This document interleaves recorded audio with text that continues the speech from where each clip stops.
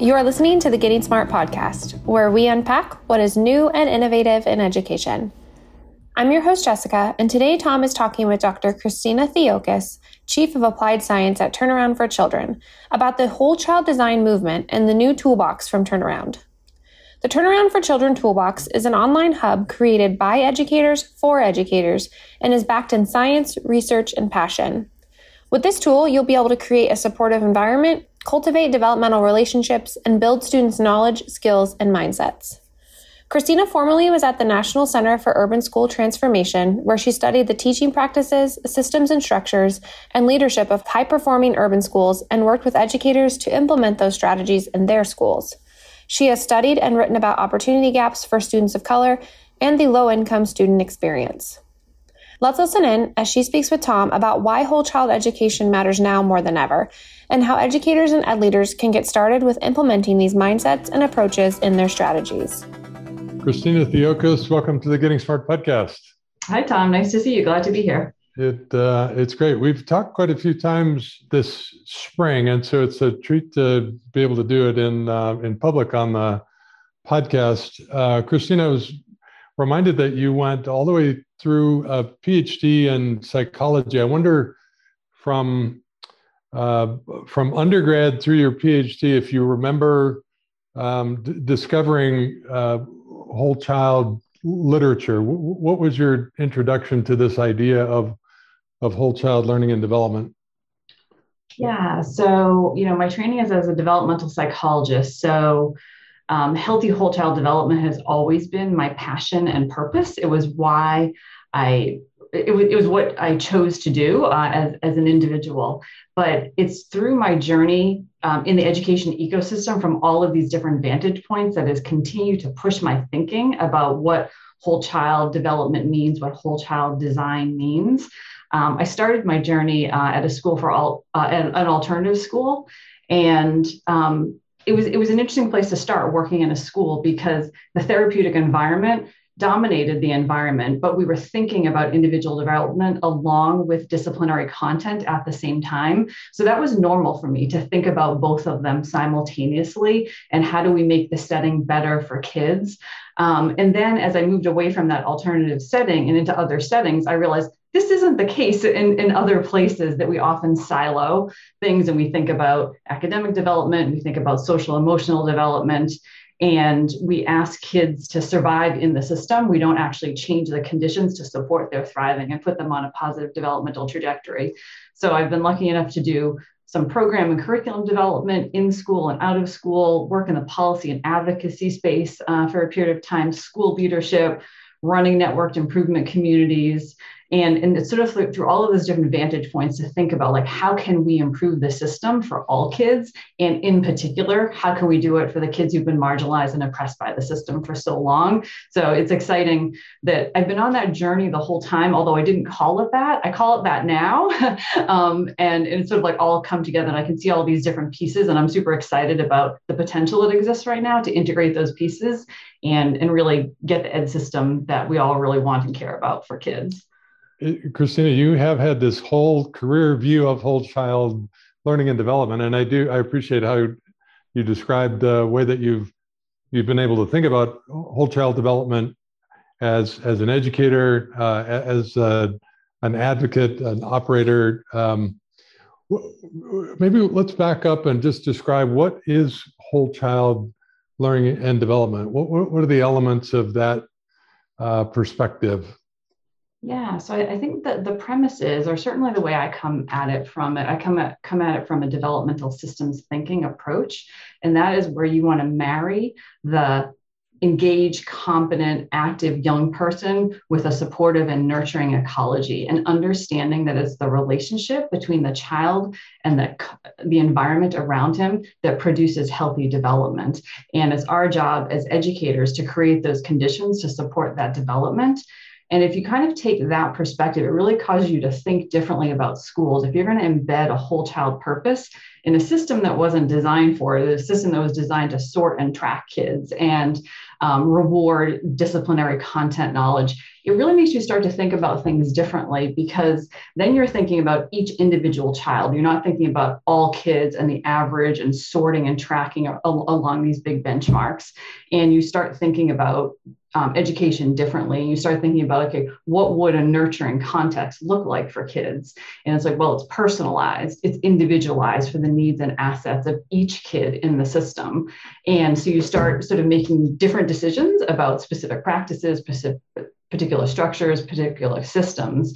And for me, very much so, thinking about whole child design, whole child development, we really have to sort of confront and look at the system that we have. We have to disrupt and dismantle those structural inequities that have been built into the system from the very beginning. So part of it is like facing that head on, having direct and honest conversations about that, and saying, okay, where are we going to start? How do we build a better system? How do we reimagine and redesign a different system that actually looks at each individual child and creating that supportive context around them that will put them on that positive developmental trajectory that is unique for each student. And I think for me, like starting in a special ed setting or an alternative setting, that was the approach. And it's like a lot of my learning there like can be applied to this now. And I think it's that I found that you can actually do it. Oftentimes we think in education, oh, we can't do that. It's not possible to do that, but we actually have a model for how it can be done. We just have to think about how we can bring that to scale to more kids, more classrooms, more schools.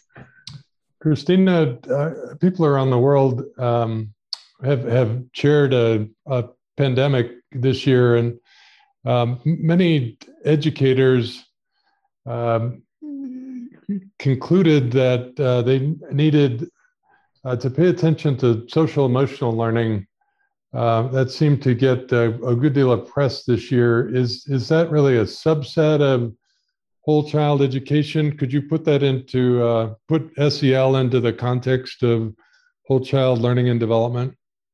Yeah, I agree with you that the dual pandemics this year really are causing us to think about a hard reset. And how do we do school differently than we have before in the past? It really exposed the vulnerabilities in the system and is suggesting something different. And when I think about social emotional learning, or SEL as we've been calling it for years, I see that as we have momentum to build from there.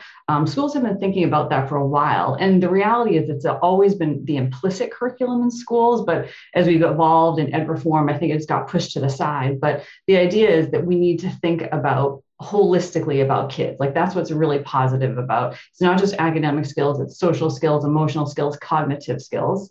And so we have a momentum of SEL, but how it has been is that it's been two different things. There's academic knowledge, content learning, and then there's social emotional learning. But what we know from the science of learning and development is that learning is integrated. The academic part of your brain, the cognitive part of your brain is not different than the social emotional part of your brain. And it's really the relationships and experiences and emotions that you have that's going to drive learning and development. So I think we have really good momentum with that. And the pandemic resurfaced the idea of wellness and well-being and thinking more holistically about kids. And as difficult as this past year has been, I'm hoping that it's a tipping point that where we can really do that hard reset and say, wait a minute, okay, we've been doing some good things, but how do we do them differently to actually get to the outcomes that we care about? Because we're not getting to those outcomes that we care about for kids.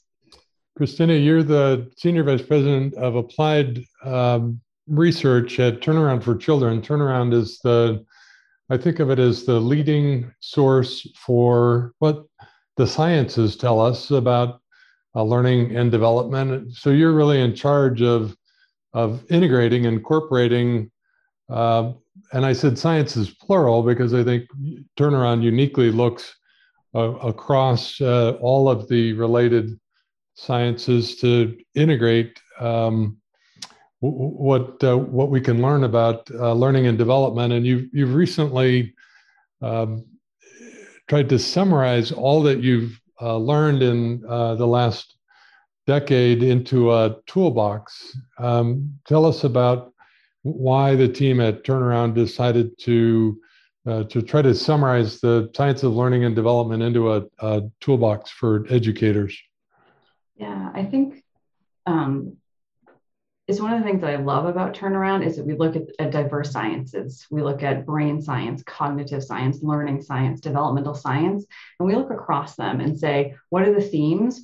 What is the direction that all of these things are pointing in? Are there some converging ideas that it's important for all educators to know about? And if they have that knowledge and if they have applied resources and tools, how can they innovate and design differently in their schools?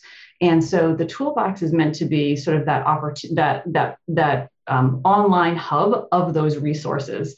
I was mentioning I worked in a school for many, many years. And I know when I was working in a school, I did not have time to stop and read all the research, all the literature, synthesize it in my head, and then say, okay, how do I apply this to my practice? And we really see that that's our role and our responsibility. And that's our contribution to the ecosystem. If we can kind of take that knowledge, how does it converge? And then how can we present that to educators in a simple, accessible, actionable way?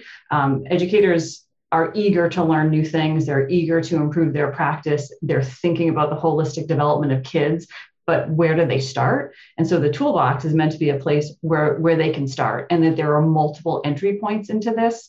So for example, someone might be really interested in the science, and we have found that the science often causes that aha moment for people. They're like, oh, I get it. I didn't have that piece of information. Now that I know that, I'm gonna do something different this way. Sometimes people just want to like explore that. So we try and make that, we simplified all the science down into 5 core science practice principles for people to think about. And if you can hold on to those 5, it might help you to start doing things differently. Some people might have a problem of practice that they're faced with right now, and they're like, I just am having a really hard time connecting with my kids in this hybrid environment. I really want to build relationships. I want to build deeper relationships where I can really get to know my kids and what they're experiencing. So they might go to the developmental relationships area and look for a tool.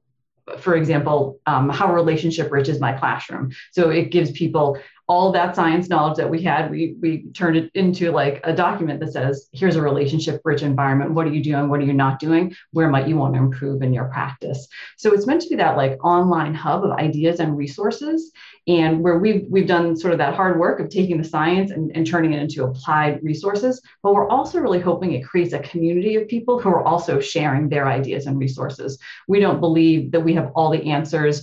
We're not suggesting a program. It's a checklist. It's really about like learning by doing, diving in, and creating that innovation. The contexts are different. Schools have different strengths and weaknesses, and how can we support that process by empowering people with some knowledge from the field, combined with the practice knowledge into these applied resources that folks can use on a daily basis.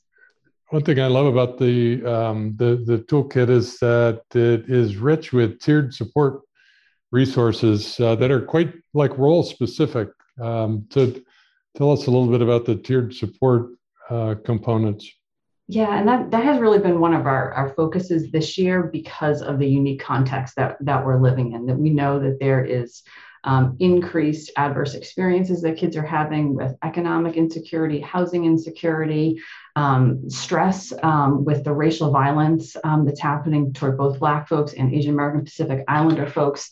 And the idea of like an integrated system of support is really important to embed into your system. So oftentimes the system has been, and even where I worked when I first started, right? We were a separate school. Kids got kicked out of their home school to come to us to get the support they needed. But instead, we believe that you integrate those supports into the school environment. You create the conditions so all kids can be successful there, and you tier how you meet the needs of kids based on their unique assets and their needs. And we really want people to focus on kids' assets and the strengths that they're bringing, as opposed to looking at just the problems. A kid is the worst problem that they have.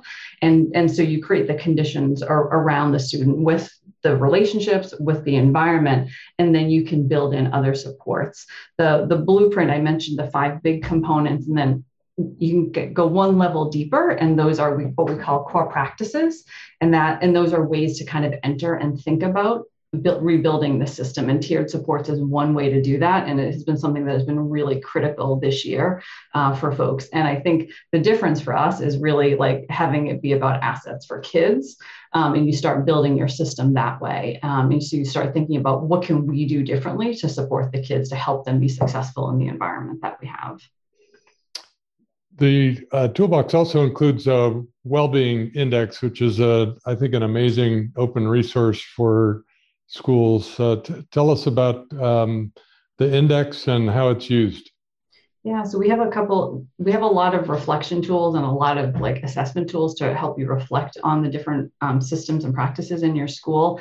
And the Wellbeing Index is a core measurement tool for us. And you can see it's really connected to the tiered support. So it's saying, how can we look at individual kids holistically, quickly, and simply to understand how they're doing? And again, it was something really important this year in the context that we were in. And so instead of thinking about the problems kids have, which is what we often measure in schools with the youth risk behavior system, or we do all these prevention programs to prevent bad things from happening to kids or kids making bad decisions. But this is saying, how is each student doing? How are they feeling? How are they functioning? And there's an elementary version and a high school version. So the elementary version is a little bit shorter. It's 6 items. And then the high school version is 12 items. But if we talk about the secondary version, it's 12 like really simply worded items that are all framed positively. And so kids can stop and reflect and think, okay, how am I doing? How have I been sleeping well? How have I been getting along with other people? Am I feeling accepted for who I am right now? And then educators can get a really quick snapshot of each kid to see their strengths that they have, and then ways that they might be able to bolster the environment to what we were just talking about in those tiered systems of support for kids so that they can be successful and engaged in their everyday experiences at school. Christina, I think, is there an elementary version and a secondary version? Yep. The elementary version is only 6 items. So both versions, though, are holistic, and then they get at physical health, social health, emotional health, cognitive functioning. So both versions have that. It's just a shorter, quicker version for the elementary kids as compared to the secondary kids. How often would you recommend that teachers use it? Yeah, so we've been working with educators, so we do that synthesis and translation of the research knowledge, but we also, as we like to say, have one foot in practice, and we really want to work alongside educators to understand how can we make these applied resources and tools usable. From the research, from the thinking about well-being and knowing that it's variable, like as context change, kids' well-being changes, and we want to be aware of that and in tune to that to know what we're doing with the kids on each day. So our sort of initial recommendation is you do it once a week. And if you can do it like in an advisory with a trusted adult, all the kids stop and think about it. And it's quick, it takes kids less than 5 minutes to go through, and then teachers get the data and that profile of scores for each kid. But if they do it once a week, you kind of like checking in, you're saying to kids, I care about you. I want to know how you're doing. Is something different this week than last week? And the idea is it really can start a conversation to say, okay, oftentimes we try and solve problems for kids, but kids can solve problems themselves. Like we just have to invite them into it and raise up their voice and have them tell their stories. So this is another way of doing that. And if you do it weekly, kids are like, oh, they really mean it. They really do want to know. They didn't just do this one time and forget about it, but this is something we do every week. And it's a good point to stop and reflect. Let's talk about users for the Toolbox. Is this for teachers or school leaders or policymakers or parents, or a little bit of all of those? Yeah, so I appreciate the question. So I'd say like the first audience is educators, and that's a really broad audience of people, though, from teachers to school leaders to school support staff.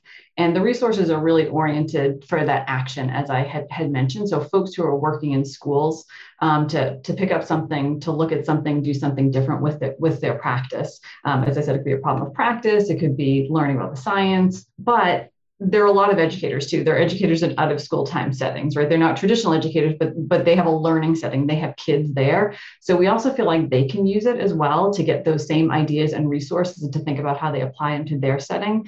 And then policymakers, parents, advocates, we think it's a really good resource to introduce people to what is whole child design, what are the essential components of whole child design, how do you actually bring this about in a school in a new way, so we actually do build something different for kids. So we think it can be a really good resource in understanding for parents, policymakers, in that way. But the tools and resources really are practical, action-oriented things that educators can do on a daily basis. I appreciate that answer, Christina. It's a very practical toolbox. Every teacher that dives in will find things that are quite useful to use in class tomorrow. But I think particularly for school and system leaders, they'll really appreciate the depth. The way you dive into tiered support, for example, really helps you think about how you architect a comprehensive system of support right down to the roles and relationships between all the people that have responsibility for supporting kids. So multiple entry points for anyone that cares about the development of children, right? Absolutely. And as I said, we're trying to make it be simple and accessible. So how I describe it is you can see the forest and the trees in the forest. So here's whole child design. Here are the elements. Here are the core practices. If you integrate those together, then you can get to those outcomes that you care about. But you can see the whole, and then you can say, okay, my entry point, the pathway for us in our school is this entry point. We're going to really work on tiered supports. And I can actually really look at the system I have with this reflection tool and say, okay, we're missing the mark here and here. We have a strength here. Here's a tool that might help us to be able to do that. But there's multiple entry points for folks into whole child design. As I said, there's no one answer. There's no one solution. It's not a one size fits all, but it's really a visioning tool to really think about the schools that we want and creating the conditions in schools and how we would go about doing that. Christina, there's a huge bibliography behind this body of work, right? It draws from science in a number of different realms, but I don't think you're viewing this as a finished product. It's more of a dynamic resource. How will this change over time, do you think? Yeah, we do. We have an extensive science syllabus. If people want to go to all of those resources, although we've tried to synthesize it for folks into the toolbox. But we've just put the toolbox out, and right now we're in a period of like really looking for user feedback from people. Like, how does this sit for you? Is it simple and accessible like we thought it? Are these tools actionable for you? Are there things that can be different? So we're trying right now to build in like active feedback loops to really say, is this the right way to present the material? How could we do this better? We really value designing with folks and not telling folks what to do. So we have a foundational set of resources there that we wanted to get feedback on. And then over the next few months, we're going to be filling in those foundational sets of materials. One of the tools that I'm really excited about coming out soon is what we call our whole child inventory. And I mentioned we want to help folks see the forest and the trees. So this is a way of assessing your school's alignment with these practices. So it's a reflection tool for folks to use to say, okay, how are we aligned on these? Where are our strengths? Where are our weaknesses? What could we do differently? So we're going to be adding that soon. But we also have the core practices that I mentioned that you can see in the blueprint. And we're going to be adding, we have rubrics for each of those so people can see how do you progress along this. Because I think one of the things I've experienced in education is when you talk about things, people are like, we're doing that. And I'm like, well, you're doing that, but you're not having the outcomes that you really care about. So how could you do it differently to actually get to those outcomes? So we have rubrics for each of the core practices, and then we'll have like a sample set of tools to get people started with those. And so we'll be filling in all of those places over the next couple of months, but we really wanted to get some feedback from folks. Like, is this useful to you? How can we make this even more useful to you?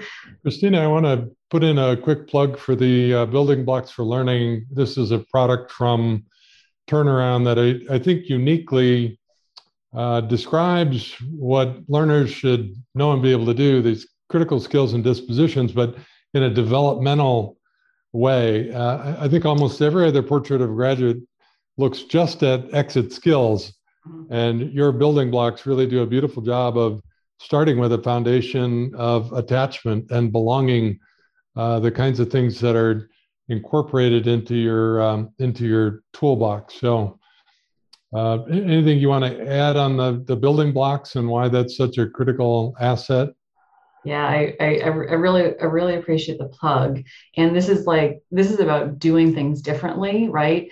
Um, Graduate profiles have been really positive in the field, right? And to me, that's the center of the wheel. It's like, what is our purpose? What is our vision for student success? And I think it's really important. It's a really important starting point for communities to talk about the outcomes they care about. It helps you to get on that pathway, right? The building blocks is sort of like our tool to help people to think about a graduate profile. And then you start thinking about it a little bit differently because it's a comprehensive student development framework. It's not an outcome that we're talking about. And then you can see the pieces and how they grow together in kids. And it's a way of like understanding adversity and how adversity can influence kids and where they might have gaps on the bottom part of the pyramid, even though they have strengths at the top part of the pyramid. And how do we build those in kids? And that's how do you personalize experiences for kids? How do you build in those tiered supports to get to that? And that's sort of like that slight difference to it, to when you're starting to think about healthy whole child development. It's not just an outcome and a destination, but it's that process of how kids grow those skills, like in integrated ways over time. I've thought a lot about student agency in the last few years, particularly during the pandemic. And your building blocks agency is one of those peak capabilities. And your building blocks reminds me that we have to pay attention to the safety and belonging, the attachment to get all the way up to a full sense of agency. Yeah, agency is one of my favorites as well, and it sits at the top, but you can see the bottom ones and how they come together to get to that point, and how you can create like interlocking experiences for kids over time. Like working on self-management is a component of agency, self-efficacy, belonging, connection to school, and they interlock together to help kids have that full sense of agency and goal setting as they look toward their future, but that there are foundational skills to build toward that so kids can really operationalize it.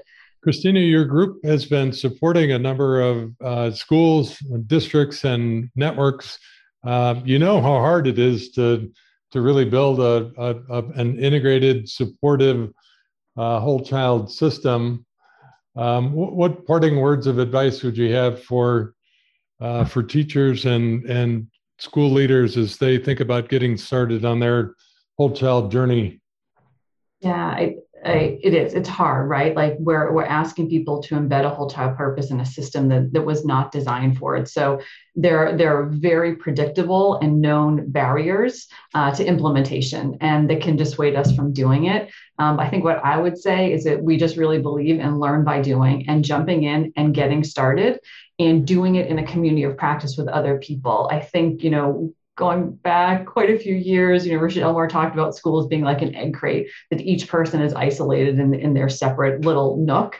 But if we jump in, learn by doing, and we do it together, I think we have such a better chance of getting to scale, instead of some kids having really great experiences in a school with a teacher, but that we actually are doing it together. We're just so much more likely to get to the change that we really care about, and doing it in a way that we know we don't have to be perfect right now, but let's try it. Let's evaluate how we're doing, progress monitor along the way, and then tweak and change to get better at it. Christina, you learn broadly across multiple sciences, trying to integrate insights that are incorporated into things like the Toolbox. Can you give us a quick tip on how you stay focused and productive as an individual learner? Yeah, so it's a great question. I think I'm going back to the building blocks. I think I'm really curious, and I think most educators are. It's why we go into it. We're learners by nature, and we want to help other people be excited and engaged about learning.